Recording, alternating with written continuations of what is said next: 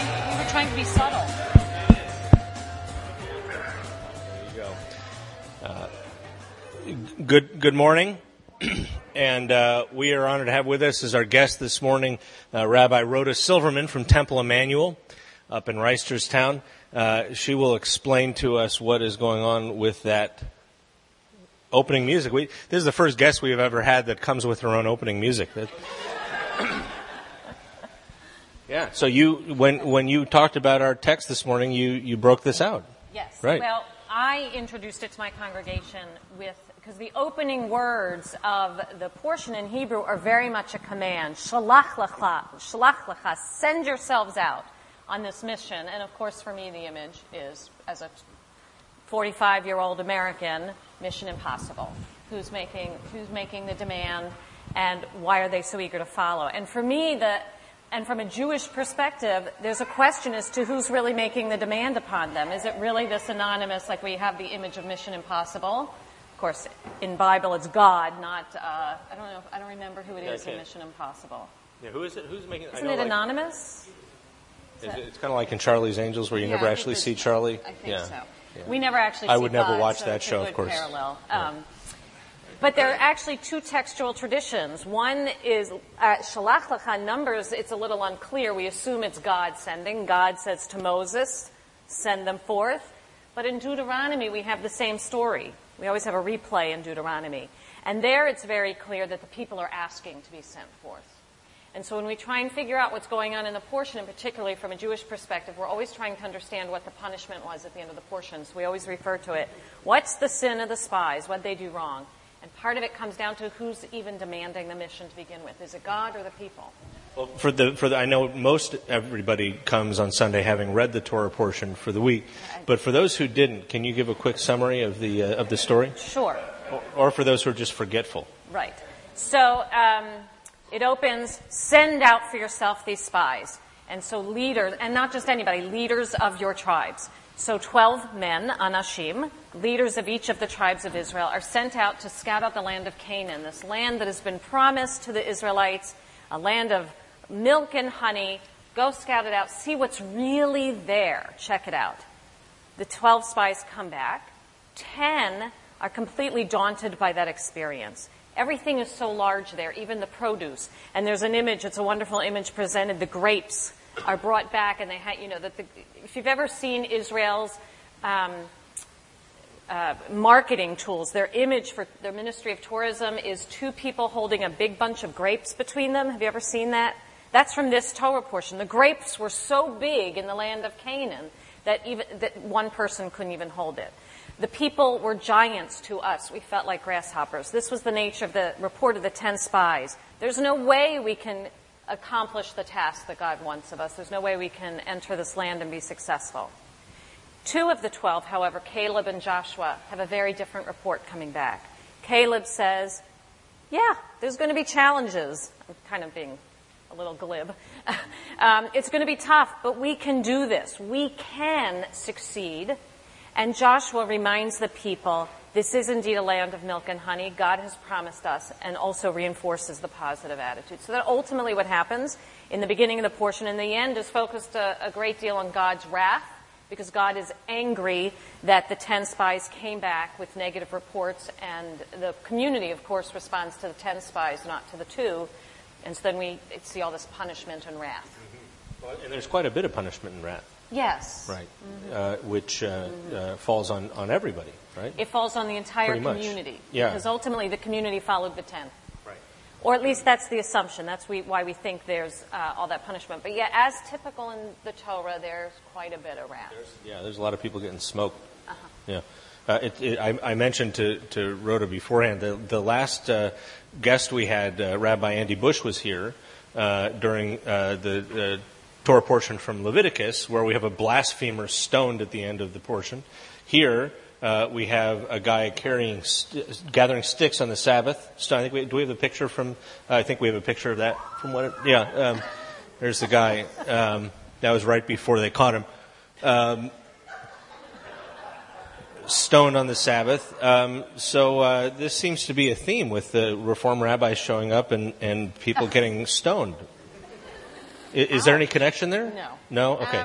What we would say is to remind everybody from a Reform perspective, in particular, Reform Judaism really looks at the Bible from a historical, critical approach.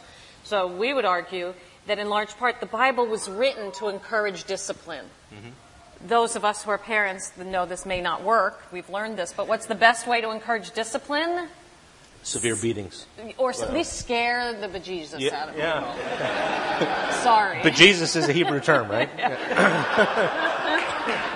If you scare them, you threaten the smoking and the stoning, of course they're going to behave and say, there's one God and we're going to believe in this God and we're going to behave. Right. Clearly. Well, tell us, so you've talked about the difference between, or some of the distinctions of Reform Judaism. What's distinct about Temple Emmanuel? Do my 3 temple members? Temple Emmanuel, number 1 for Baltimore, is small. We're a very small community relative to the other Reform and conservative synagogues. We also are very much committed, and I don't think this is unique for Reform Judaism, but Temple Emmanuel, I think, does it very well. We're very much committed to social action.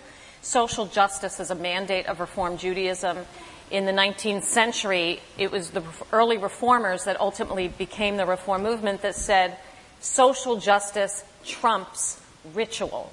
In other words, yes, we have Jewish law and that's important, but if there's an ethical issue, the law can't trump the ethics.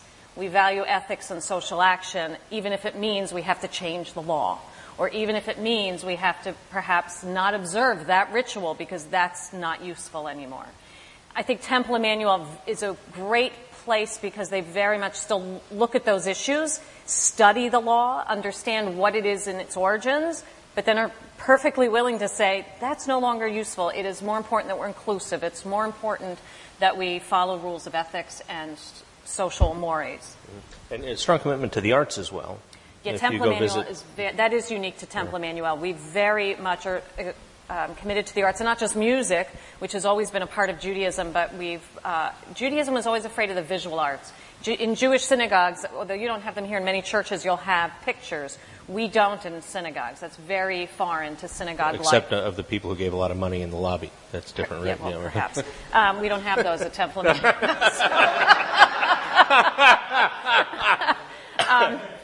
But if you walk into Temple Emmanuel, you'll see pictures. We have an artist in residence, but again, the art is always for the sake of study, social values. Our artist in residence brought us into a program where we made pottery bowls, and then the whole event surrounding the pottery bowls was a fundraiser that sent 100% of the proceeds to an organization in need. We co-sponsored it with that organization. So very much that the art has a purpose, an agenda, worship, Torah, and acts of kindness. And that was your entree into Temple Emmanuel in the first place, right? As the cantor? I was the cantor before I was the rabbi. Tell us the story, because yours is a little bit unusual, right? Yeah, mine's unusual. So I was a cantor. I was invested as a cantor from the Reform movement in 1993, and I came to Baltimore to serve a sister congregation, Har Sinai congregation, which at that time was down Park Heights Avenue. If you know the Dome building, it was most recently a Jewish day school. It's now being sold. I left full-time work because I had at the time, a 1-year-old that was very demanding and a spouse whose job was not flexible. So I left my pulpit and I worked kind of just very part-time teaching in the community for less than a year. Temple Emmanuel found themselves in need of a cantor quite quickly. And so I started up with them, with Rabbi Meiri, who you're very good friends with. Yes, right, yeah. And so some of you may know. I continued studying towards my doctorate in rabbinics. I hope to finish by the end of this the upcoming school year. Temple Emmanuel found itself in a place where they needed to look for a rabbi. Rabbi Meiri decided to leave. She is now in North Carolina doing beautifully.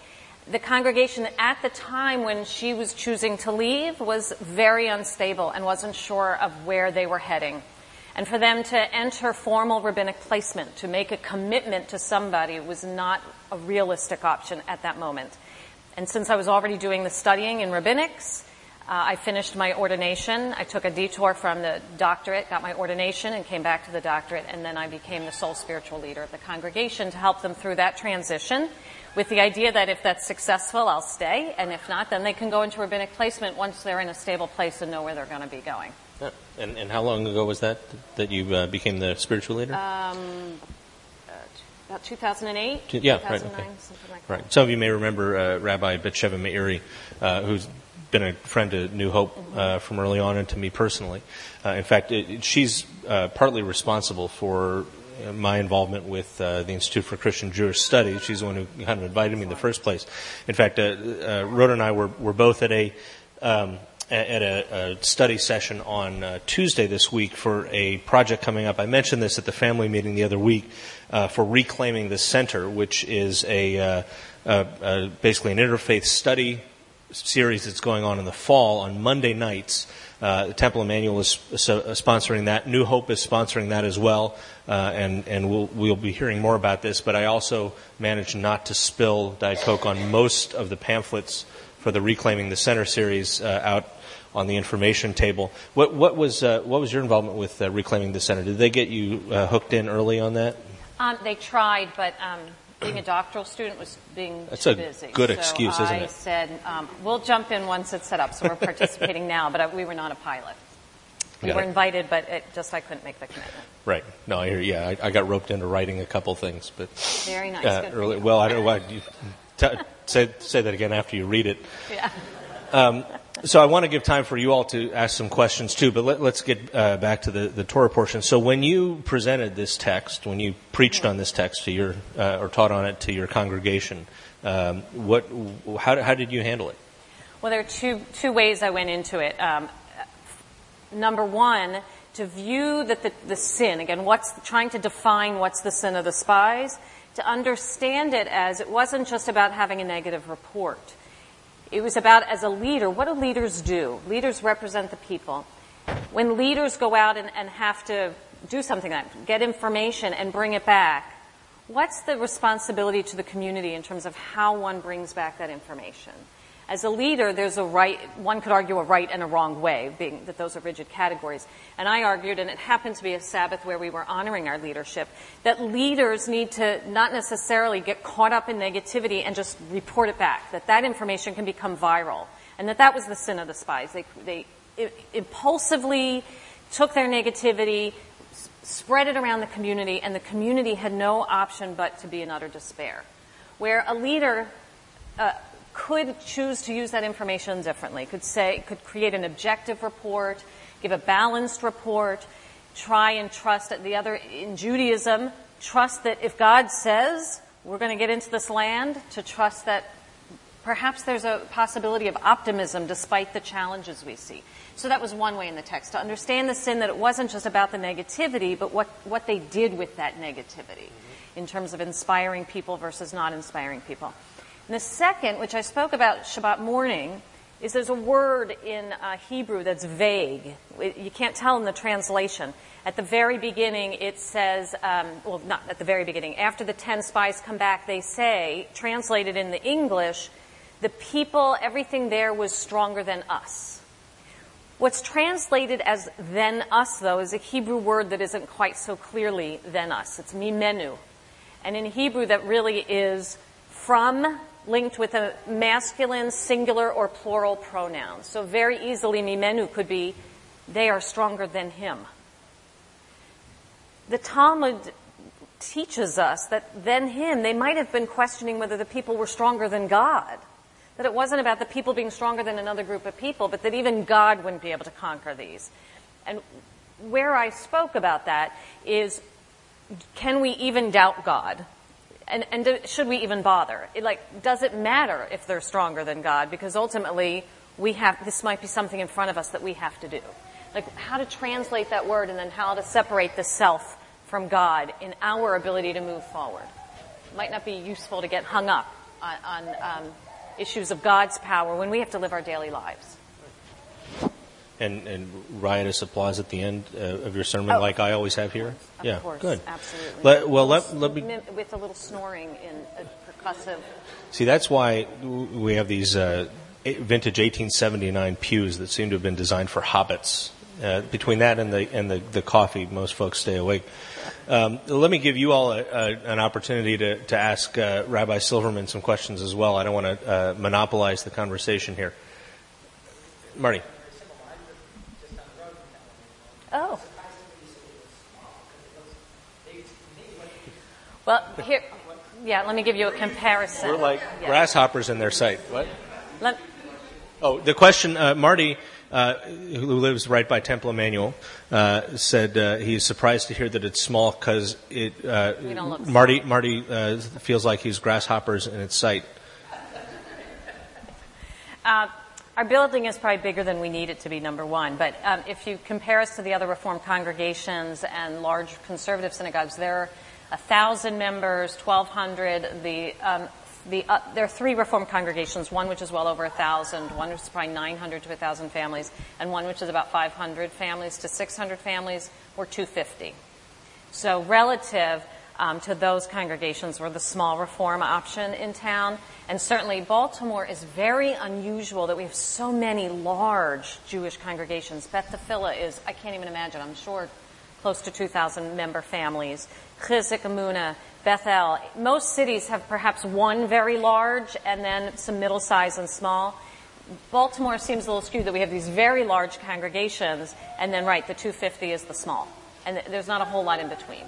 And that's unusual for Baltimore. Mm-hmm. It's very, but also is the large Orthodox community. Extremely unusual. Most cities do not have that, if you're familiar with that area of town. Right. And speaking of Beth Tefillah, we actually are going to have Rabbi Wolberg here in September. He's going to be coming. And then next month, July 24th, Rabbi Steve Fink from one of the other Reformed congregations, one of the large ones that Rabbi Silverman mentioned, will be here in July. So, Ron. I understand you started out as a cantor. Mm-hmm. Could you explain to the congregation what a cantor does and possibly a demonstration? Then I should... We have to pay extra for that, Ron. Yeah. So in Judaism, we have 2 ordained clergy people. One is a cantor, one is a rabbi. Historically, the division of labor is the cantor is responsible for the execution of the liturgy. Liturgy in Jewish life, in fact, that's when I started to bend over to Jason and talk, and I apologize that it was during where you were getting into your prayer, because I'd like to continue that conversation. In Judaism, prayer, there's a very clear structure of prayer. There's a liturgical order. In Hebrew, our prayer book is called Siddur, which literally means order.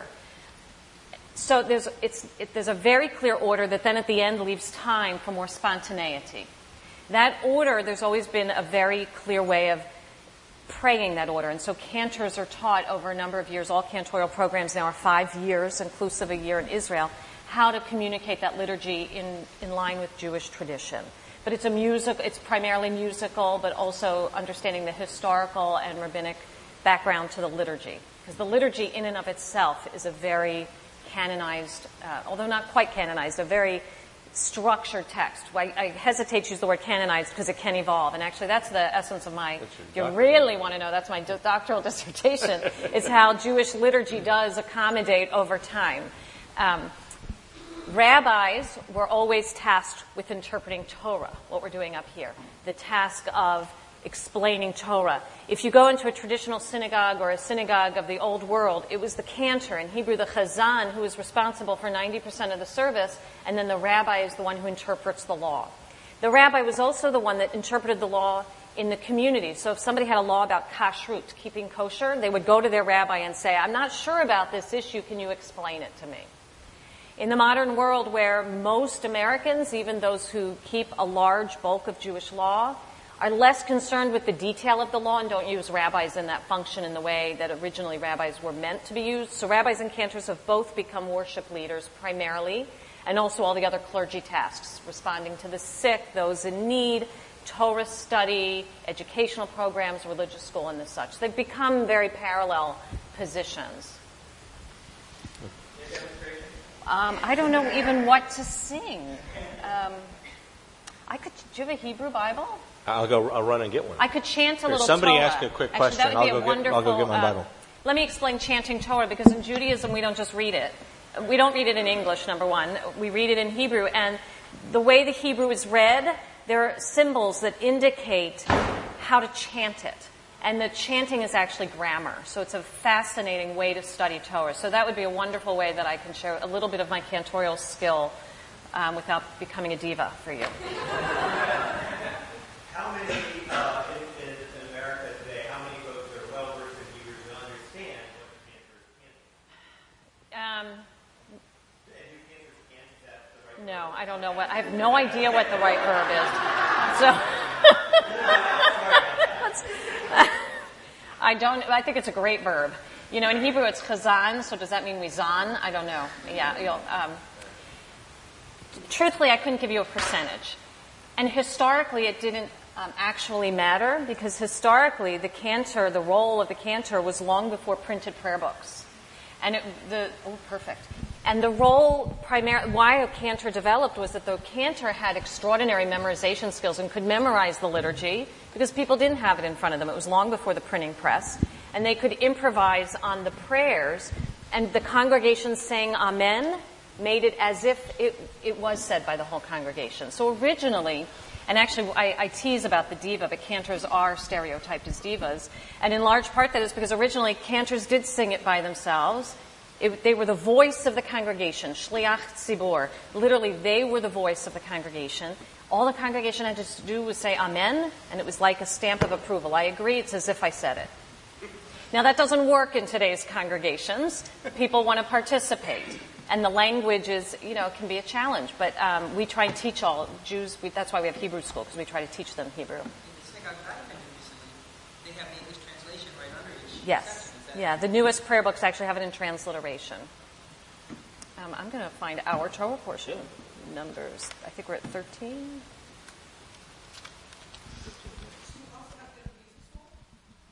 I seem to do everything a little bit unusually.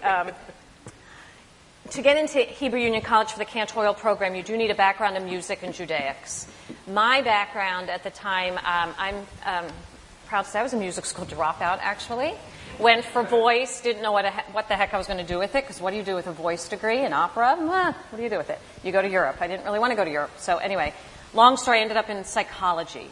Took music and Judaics on the side and entered that way. But most students either have a music degree with a Judaics minor to be a cantor, or a Judaics with a music minor. In most rabbinic students, again, Judaics either as a major or minor, and all kinds of other, some come in with philosophy, some come in with history.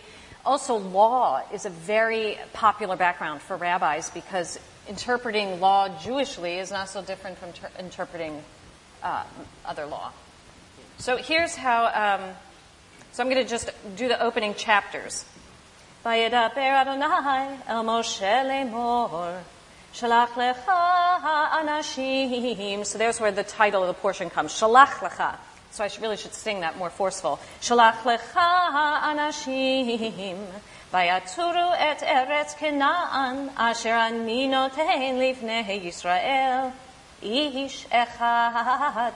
איש אחד למטה אבותיו תשלחו כל נסיביהם וישלח אותם משה ממדבר פרן על פי אדוני כולם אנשים ראשי בני ישראל המה.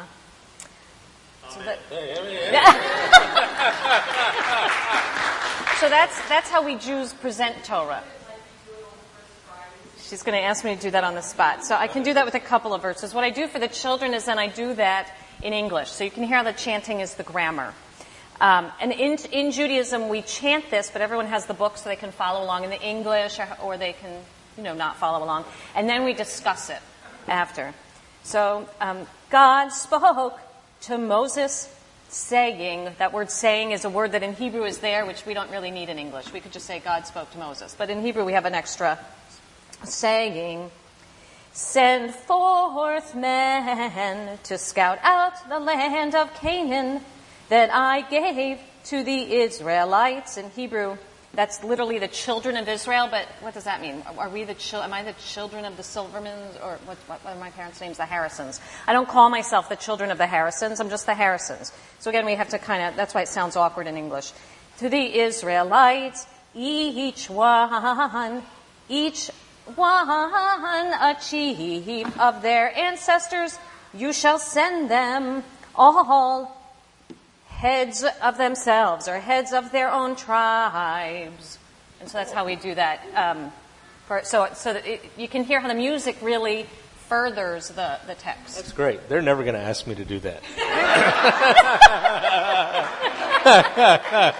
I'll teach you. Fairly safe bet there. Yes? So would every cantor do it in the same way, or would there be different emphasis depending on who's doing it?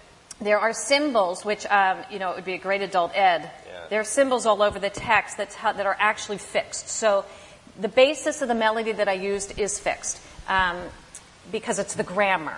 That being said, there's always interpretation. So a cantor might emphasize it differently. And this way that I chanted it in terms of the grammatical, the pauses, not necessarily the musical dynamics of it, but the pauses were put in place in the 9th century. They themselves were trying to write down what was an oral tradition. Right. We don't really know what happened until the 9th century, which, considering the age of the text, is a long amount of time. So ultimately, it's interpretation. Right. That was we talked a couple weeks about how the text was fixed in that period, the Masoretic text by the Masoretes. Great. Other questions? Yes, Darcy, and then Marlene.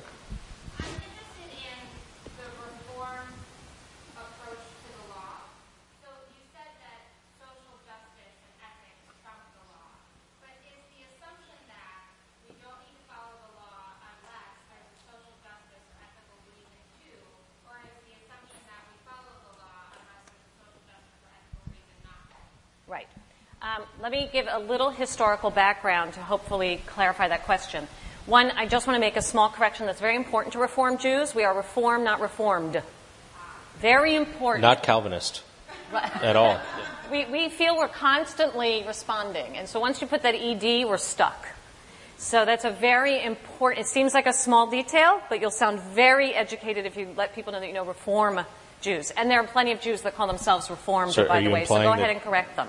Are you implying that Darcy's not educated then if she says Reformed? No, she is now. Okay, good. I mean, of Jewish stuff. That's right. She's a lawyer. We give her a hard time. So historically, Jews were not welcome. Like in America, it's hard to imagine. Jews are your neighbors. You're Christians, we're Jews, and we all abide by civil law. That wasn't the case. Before the modern period, Jews were, for a price, we were able to live peacefully within other people's communities. We were what was called chartered communities. And in return, we were allowed to live by our own law, halakha, Jewish law. For Jews who consider Jewish law still binding, what I would argue, most Orthodox Jews, though Rabbi Wahlberg is a better person to talk about Orthodox Judaism, they still feel bound to that law and will abide by it as long as they don't break civil law. For them, that's still their primary vehicle or way of being. At the time of the Enlightenment, which is when Reform Judaism rises, the idea was, well, no, we are now accepted by the community. And I should remind the Enlightenment is long before World War II. So there was no concept. Jews were going to be welcome. This was post-French Revolution. Every man has rights. That whole feeling, we don't need to keep our laws so separate. So in a sense, civil law trumps Jewish law for Reform Judaism. So that's number one. In terms of how we approach the law, most Reform Jews do not live their life according to Jewish law. It becomes a guide. For instance, kashrut is the most obvious example. Most Reform Jews do not keep kosher the way an Orthodox Jew would. Some might not eat shrimp and pork. Some might not mix meat and milk. Some might keep a kosher house but be more flexible out in the restaurant. But it's not really so much that, in other words, Jewish law becomes more flexible. It becomes more flexible, and it no longer becomes the only way to live one's life, because we now live in a community where there are other factors. Does that answer? Or yeah, I'm just wondering, I mean, so is it, I can throw out the kosher laws immediately because they don't really have any binding power on me as long as I live ethically, or is it, well, there's a reason why keeping kosher would, cost a lot of money, that I can better go blah, blah, blah, justification for not. And I would argue you'd find both approaches within Reform Judaism. I think you would find there are those that would argue it's no longer needed. Whatever rational explanation there might have been in the ancient world, it's no longer relevant, so we can just toss it out. We don't feel bound by it. There are others that would say, and I'll give you an example from my own life. My mother, I grew up in a very kosher home, and my apologies, my congregants have heard this story many times. The neighborhood that I grew up in originally had 2 kosher butchers. My mother routinely got what was then a quarter cow delivered to the house at however often you needed a quarter cow. I was too young to really know that. Until one of the kosher butchers went out of business, and the one that was left, the one she used, business practices no longer were to her liking. Prices raised, she felt they weren't clean, it was challenging her moral system, her ethical place to continue to give business to that butcher. The funny part of the story is she was a little nervous about how my father would react, so she bought her meat at the Acme and just rewrapped it and put it in the freezer for a long time. Neither one of them keep kosher, by the way, now. They come to Baltimore and get crabs. But so there's an instance where it was relevant until there was something that, for my mom, arguably trumped the tradition. It became she couldn't understand, why should I do this if ethically they're taking advantage of me? We all saw this play out nationally in the food processing plant in, Iowa a number of years ago. This challenged the reform movement particularly. I mean, if we're going to say that kashrut is this way to live our lives, then you can't have a processing plant that is not abiding by what we consider ethical laws, which includes civil law, which that processing plant was arguing they didn't have to abide by civil law because they abide by Jewish law. Reform movement will never, we have to be ethical. And if it means dismissing a Jewish law, we will dismiss it. Well, there's a movement, especially within the conservative movement, right, to like an ethical kashrut certification. The conservative movement is, the joke is they're 7 years behind the reform movement, but where that joke comes from is they are more willing, they're more interested in struggling with the system of Jewish law, which has a system that you can't change the law without a process, where Reform Jews argue, well, individual autonomy. If I don't like a law, I may choose to dismiss it and be respectful of those who may not choose to dismiss it. In the conservative movement, there's a committee process that you can't change a law without going through a formal, and that's where that joke of 7 years comes. So they, in their struggling with kashrut, are trying to create a new label called eco-kashrut, basically, which is getting the Jewish laws of kashrut to get the ethics and the Jewish in line, which is very challenging, extremely challenging. Marlene? The question is, when were women allowed to be cantors and then rabbis? In the Reform movement, the first rabbi was ordained in, I believe it was 1972. Her name is Sally Priesen.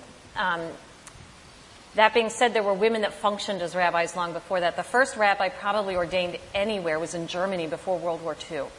Her history is lost because of the Holocaust, but she was ordained, and had the Holocaust not happened, we'd probably know her history. So the Reform movement claims that it is the first to ordain a woman, but not exactly. Again, it did happen in Germany. The first cantor was a year or two later. Later, partly because there's a piece of Jewish law that says, it's a very troubling piece of Jewish law that says a woman's voice shouldn't be heard during prayer. It's called Kol Isha. And that's why in Orthodox synagogues they separate men and women. So there became kind of this legal hurdle for women until the Reform movement was really ready to make egalitarianism trump that. So it was in the mid-'70s. The conservative movement followed, I believe, in the mid-'80s. About a decade later, 7 there to you 10 go. years later. It was in the Good. 80s. Well, And the Orthodox movement has not yet, although they have granted they're starting this granting of rabbah title to some women, but they're basically educators. They're not allowed. I don't think they're pulpit rabbis. Right. I will take the privilege of asking the last question. I'll ask you the same question I asked you in Jerusalem. Rhoda and I were on the MCI, Maryland Clergy Initiative trip in November to Jerusalem that was sponsored by the ICJS and the Baltimore Jewish Council. In fact, Temple Emmanuel is going in July next year. June. We're hoping. We're putting together a trip in January of 2013. The question that was very much on my mind the first day we were in Jerusalem was, what is it with you people and going up all the time? Yeah. Yeah, because I was asking as we were ascending into the Jewish quarter, me with a full cast on my one leg, slowly climbing up. But can you explain Aliyah? Aliyah. The idea that we are always going up to Jerusalem is you can't go down to Jerusalem. You have to go up, because that is where the Jerusalem temple resided in the ancient world. Well, if you read the Bible, and ancients probably believed that the God somewhat resided there. I mean, there's this understanding that that's the holiest place, so you aliyah. In synagogues, we make aliyah to the bima, and our bimas all face east towards Jerusalem, towards Israel. So it's just the idea that that's an elevated place. It's not really, there's not much more beyond that, other than that we're always pointing towards Jerusalem. All right. Well, thank you again, Rhoda Silverman, for coming and joining us this morning. We express our appreciation. Thanks.